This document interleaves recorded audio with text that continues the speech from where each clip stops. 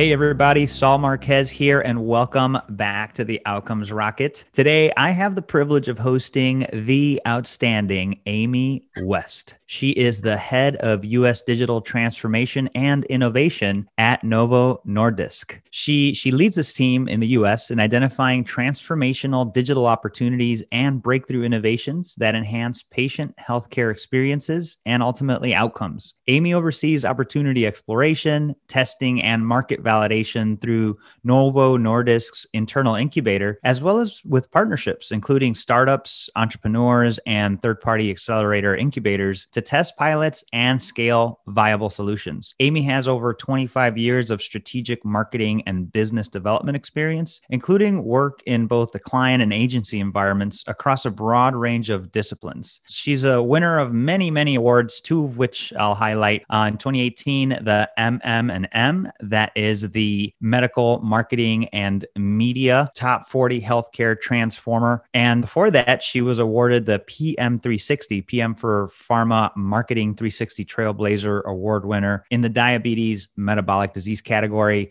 Just a thought leader in the field of transformation and innovation within the pharma space. And with that, just want to welcome you to the podcast, Amy. So glad you could join today. Thanks a lot, Saul. That was great. I appreciate that introduction very much. And I'm really excited to be here and to get a chance to talk with you.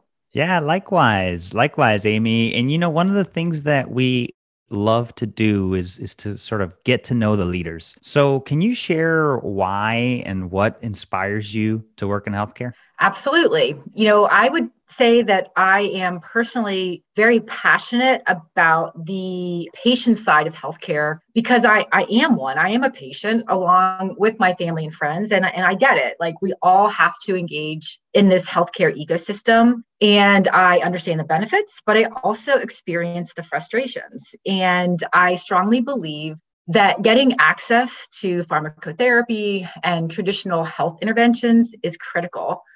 But medication alone, it just isn't enough. And sometimes it can be very hard to get timely coordinated care. Convenient access is a real challenge. I think that's only been exacerbated by the COVID pandemic that we've seen. But this is why I'm so excited to be working in the healthcare, digital, and tech space, because I believe this is an area of innovation that can enable the ability to go beyond the pill or the proverbial pill and deliver experiences and create the convenient access that positively influences patients' understanding, their behavior, their engagement, and the health decision-making in a very personalized and relevant way. And digital innovation gives us the opportunity to better understand patients as people first, the human being, and use technology to enable a more individualized and relevant solution or support along with medication or the traditional interventions to achieve better quality of life and overall improved outcomes. I mean, it's truly an exciting yet also challenging time to be working in healthcare, but that's what inspires me.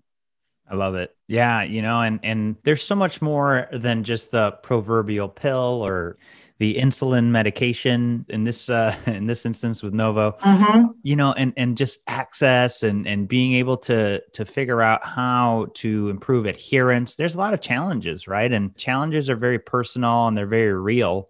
Talk to us a little bit about how you and sort of the work that you're doing is helping add value to the ecosystem. Sure. So obviously we've seen and heard the problems of our healthcare system related to access to care, the associated costs, all the things that you mentioned, less, suboptimal outcomes, complicated coordination, all of that, again, being exacerbated by a global pandemic. It's a lot of challenges and the value is being questioned. And in the face of this, at Novo Nordisk, we strive to improve customer healthcare experiences for those people with chronic metabolic diseases and improve their outcomes, which could include medications or cures for conditions like diabetes or preventative interventions, for support. But to do this, we need innovation that's going to transform the current healthcare paradigm. We really need, and we're trying to embrace this rise in consumerism of healthcare, which again is all about the person's experience. That's been left out of this equation for a long time, and improve the overall experience of healthcare, including with medications and non-pharmacotherapeutic interventions. It's got to be a little bit of both. So we're looking to marry the science, which is our foundation, as a pharmaceutical manufacturer with the human being, their everyday behavior, and be where they are and really understand that experience. We got to marry those two things. Individuals, people, you and me, we don't identify as being a patient. We're moms and dads and teachers and firemen. We're balancing work with raising families. It's tax season, so we're focusing on getting that taken care of and living our day-to-day lives. Healthcare is very important, but it's inconvenient and it's not a great experience for the most part. I mean, I think I certainly have had challenges at times. And when you talk with many people or most people about when they're having to engage in a healthcare clinic setting, there's a bit of a groan and an eye roll involved because it's so complex. And again, the experience just is not great.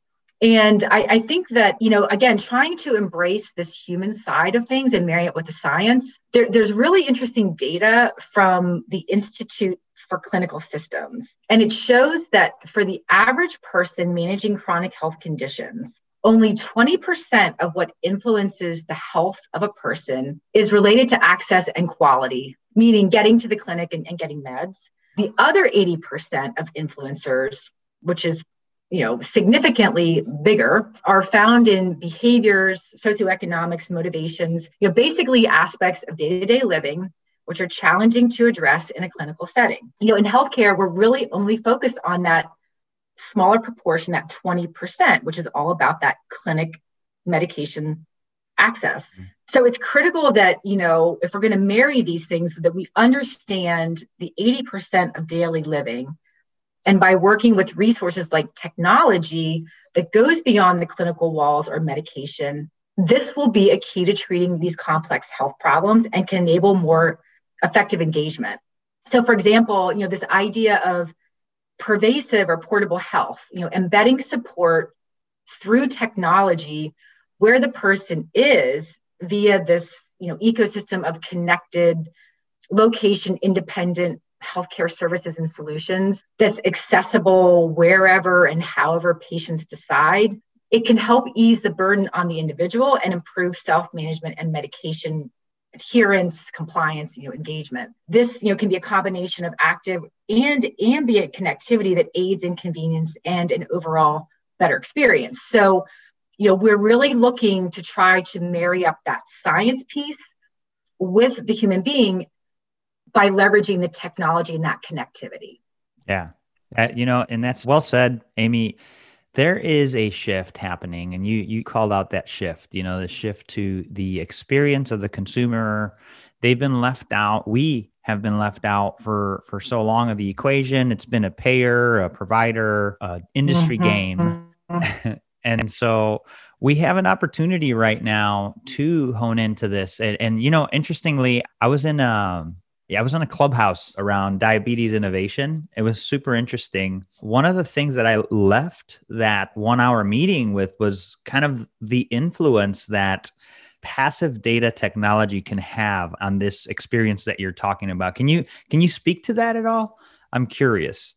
Sure. I mean, I think, again, when we think about the experience of the individual, it's got to be about convenience and ease, an easy button, and just as a side note, I think that's why we're seeing the encroachment of the non-traditional players, like the big guys like Amazon and Google, because they understand what people want. They understand convenience. They understand, make it easy for me. They understand, almost know what I want before I know what I want, and they make it easy. And then they pull that through from a retail setting. And it's the same thing in healthcare. And that's why, when we think about how technology and has transformed just about every other industry, and healthcare has been the last. Like when we think about financial services or travel and leisure, retail, it's really changed that experience. And healthcare is the last sort of frontier because it's so complex for a variety of reasons, regulation and data privacy and HIPAA and all those things. But we're seeing it happen now. And it's also being driven by this rise in consumerism that is by virtue of having good experiences in these other industries. Why can't I have that in my healthcare? This is probably one of the most important things for me. Mm-hmm. And yet it is so cumbersome and difficult and frustrating. And so we have to figure out a way to embrace it because there's a shift in control now. The old model of the healthcare settings, the systems, the providers being the locus of control, it's shifting to the patient. And that's where this idea of this passive, like this portable, pervasive health idea of passive data collection. I want to be able to engage in my health and wellness when, where, and how I want to, in my smart connected home, in my smart car, in my smart city, in my smart working environment, which right now is my home still. Voice technology, environmental sensors, wearables, make it easy for me to know if I'm, on track with my health and wellness, and let my doctor know or my care team know without me having to make an appointment. That is about experience. That is about making it easy and, connecting what's happening in a way that I don't have to think about it all the time. Mm-hmm. And that's what we're talking about here. And certainly we're nowhere near mastering that yet, but it's on its way. And that's going to make, I think, the access more democratized and equitable, and hopefully enable people to have better health outcomes as a result and have better quality of life. Yeah, that's fantastic, Amy. And then there's the community element too, right? Like, I feel like there's power in community, and you can see how other people are doing. Like, oh, wow, their A1C is down. Like, I got to do better. Are there any elements of that too? Yeah, I mean, community and social, it's really important. It can also, it's kind of a double-edged sword, because I think there's a lot of misinformation out there as well. Yeah. So you have to really be careful with that. And we're kind of in this age of fake news. So we have to be really careful. Mm-hmm. But, it's also empowering for people to share their stories, because again, that's the human piece. And I also think that when we talk about certain disease states, whether it's diabetes or other ones, that there's a standard of care. There's a clinical standard of care, and there's a good reason for it, because it's how we measure, monitor, and evaluate. But I think with technology, it's also creating opportunities to go beyond the traditional clinical biomarkers that, in the case of diabetes, let's say, obviously the standard of care is understanding, monitoring, measuring A1C, right, the time and range that you are in a healthy zone versus an unhealthy zone relative to your blood sugar levels. These are the things that the clinical settings you use to monitor and measure and evaluate. Right. But the reality is, the average person with diabetes, you're supposed to get your A1C maybe 2 to 3 times a year. Mm-hmm. You go to the doctor, it's an invasive process, it's a blood draw. And, in between there, you're supposed to be doing your finger sticks to monitor your blood sugar. But the reality is that's not happening, because it's really hard to get in to see the doctor for a variety of reasons, whether you're trying and not able to, or you're putting it off. It's a very, very complex situation. And so those clinical biomarkers that we are using as the standard of care, we're missing them. And the patient is not necessarily motivated enough to take action sometimes. But when you're living day-to-day life, there are other things that are happening that you might be noticing that you're just not necessarily making the connection to your disease state. So things like changes in urine, changes in saliva, changes in dexterity, changes in eyesight. You're not necessarily making the connection that it's tied to unmanaged or uncontrolled diabetes, but they're things you're noticing every single day. But we're not talking about them because we haven't necessarily clinically validated all those things.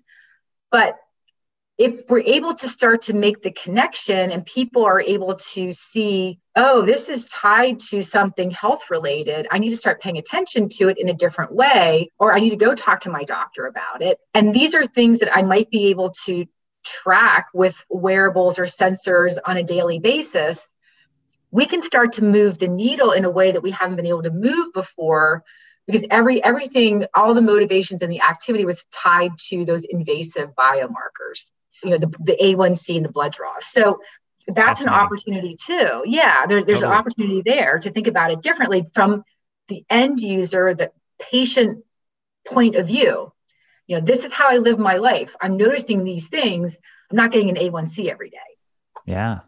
Man, that is so fascinating. Yeah. And a great example, honing into this sort of evolution that's happening along with consumerism is sort of care at the home rather than waiting for those, episodic visits. You're getting remote patient care, this continuity of care, those metrics. I mean, I really envision kind of something grand. I'm sure you're thinking about this, Amy, where there are those markers that you just mentioned that could be measured, and just things can be done before a situation gets exacerbated. So I'm excited about this conversation, if you can't tell. Yeah, no, I love talking about this stuff because just to note on that too, Yeah. how you get to those types of alternative opportunities, it's because you start with what is the pain point for the end user first. Yes. It's not about how do I discover a way to position my product or intervention. It's how do I build the project or intervention based on a problem to solve for the person living life every day. Yes. Yeah, no, I love it. Great point. And so let's dive in a little bit here, Amy. So, improved outcomes, we love touching on this. Making business better is another thing that we care about a lot here on the podcast, and our listeners love hearing stories about how this is being done. Can you give us an example of how these approaches have improved outcomes? Well, I think that, again, the approaches that I've been talking about in the sort of innovation space, they're a bit unproven. We're going through an experimentation process now to see what will work, what will not work, and what's going to deliver a benefit and what is not. So it's still very much in the experimental phase. But the hope is that if we can connect with the individual, starting with their problem to solve, and come up with a solution or an intervention that delivers on that desirability, and then we build out that solution. We have to make sure that it's taking that desirability, viability, feasibility, that design thinking mindset, start with the problem to solve. What is going to connect with the individual need? And then can we build it? Is there technology already out there that we can leverage to build that solution? Or do we need to build it from the ground up? Is it not already existing? And then from there, how do we make it viable? How can we actually bring that to market in a way that's going to deliver the shared value for the end user, but also for the business? Because we have to be able to make it real in a way that is going to enable us to meet that need. And we've got to be able to build it and make it happen. Totally. And then from there, the hope is that at the core of it in our philosophy is if we can meet the need of the patient, we will be able to find a way to make it work for the organization. It's kind of like from the old Merck, I guess, sort of the Merck Foundation. If you put the patient at the center and meet their needs, the business value and revenue will follow. Yeah. It can't be the other way around, though. Yeah. Yeah. So we're still in that experiment phase. No, that's great. And I appreciate you painting the picture, Amy. And that's fantastic. I think of why Under Armour bought MyFitnessPal. And so you're in the clothing and shoe game, but you have all of these things that your consumers care about. Their calories, the miles they're tracking. And so you back into it. And oh, by the way, we have shoes. So, your eyes, your feet, all of the things that happen with diabetes. Oh, and by the way, we also have insulin. So if you use ours, you have this whole platform, right? Yep. Yeah. I love the vision. I think it's brilliant. And I think it's the future. And I'm excited that you guys are working on it. As you embark on this mission to really transform, I think that's the word, transform, how we deliver this platform to people that need insulin. What would you say is the biggest setback you've experienced and a key learning that's come out of it? I would say, I think right now we can't ignore the global pandemic. It literally been 1 year ago. Actually, gosh, I guess we kind of went to the remote work environment last month. It was in March. And we went to full work from home mode, thinking at that time it would just be for 2 weeks. It was like, hey, in 2 weeks, we're going to give you an update for how we're going to re-enter and all of that. And I still can't believe where we are today. And I'm sure I'm not alone on that. Yeah, exactly. But in light of that, I have to say there was setback, but also tremendous growth, learning, and leadership. In the early days, of this, Novo Nordisk we had two main priorities: ensuring that our employees were safe and supported so that we could do our jobs, and which led into ensuring that we could get medication to our customers who needed it without disruption. And the company delivered on both. I mean, we are stronger than ever now. And it gives me a lot of pride to be able to talk about that, because that was the topic of every single conversation early on, and making sure that as employees, we have to be safe first so that we can ensure that we can deliver for our customers. And the leadership was, 100% focused on that. And I would say also that as a part of that, we wanted to make sure that we were ensuring access for our customers. We wanted to afford options like my $99 insulin, which also provided support to those who were going through job changes and potentially losing their jobs due to COVID. There's a lot of that. There still is. And, those who were eligible could receive insulin free of charge for 90 days, via our diabetes patient assistance program. But we really turned the shutdown, which was a huge setback, into a positive, because we were able to keep everything going remotely because the company focused on employee safety first and ensuring the safety of our customers and making sure that they were going to get the medication that they needed, regardless of, this global shutdown. Yeah, I wasn't aware of the diabetes insulin program. 90 days, just awesome. And a testament to, the power of focus, right? I mean, this dual focus, because it could get complicated in times of challenge. And when you hone it down to, all right, we want our employees to be safe and we want our customers to have access, boom, like get to it. It's powerful. Exactly. Yeah, it was very clear. I love it. And so, Amy, how about, let's do some horizon view in here. What are you most excited about? Well, there's a lot.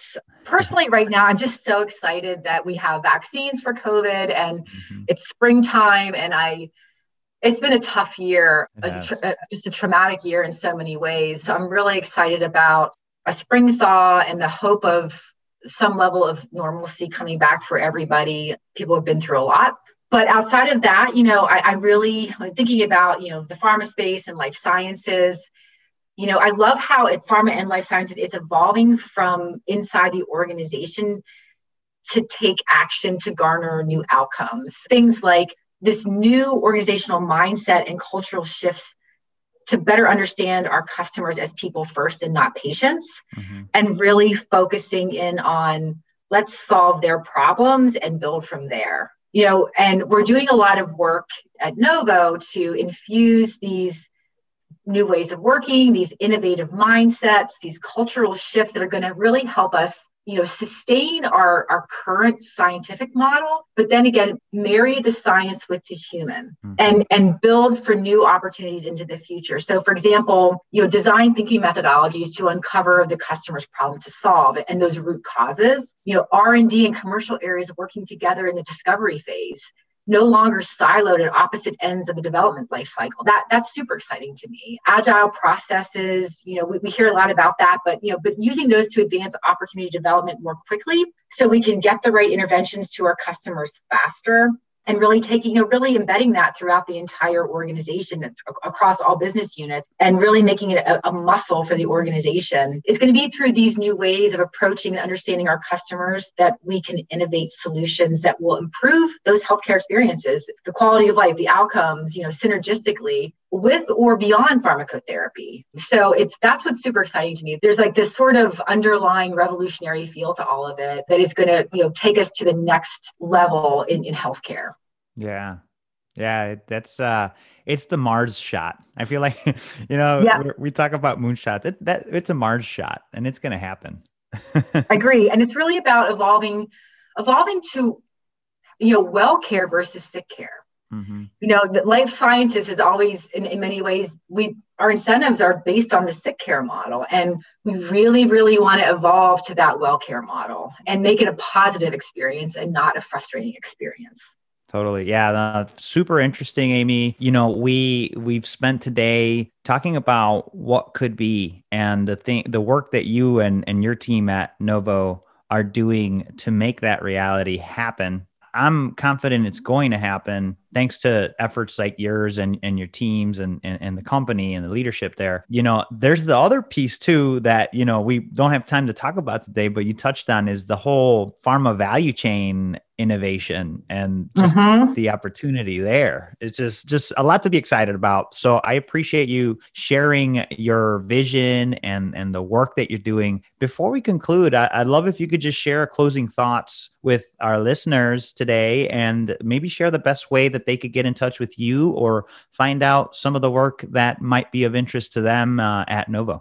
Sure, absolutely. Well, it's been great talking with you. I love this opportunity. And, as a closing thought, something that comes to mind on a regular basis for me, a few years ago, I had the pleasure of attending the Singularity University Executive Program. And, for those of you who are not familiar with Singularity University, it's a global learning and innovation community using exponential technologies to tackle the world's biggest challenges. And there's like 12 of them, and build a better future for everyone. That's what they're focused on. It was this really super intensive, week-long, mind-blowing program. And I'm telling you, I still process it to this day.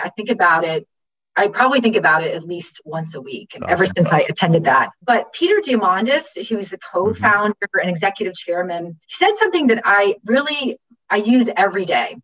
He said, become enamored of the problem, not the solution. And in pharma, we're very hyper-focused on getting our products in the hands of our customers to deliver, a health benefit that we validated in clinical trials and we've secured the FDA approval.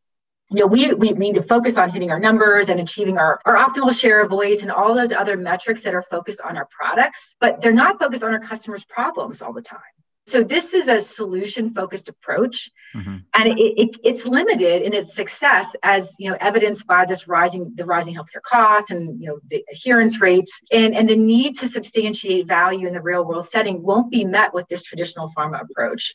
We have got to become enamored of our customers' problems. What we've done to date has worked, and it's worked well, but it isn't working. It's not going to get us into the future. So now we have to really kind of focus on our customers' problems to solve, become enamored and passionate about that, and build the solutions anchored into that and pull it through.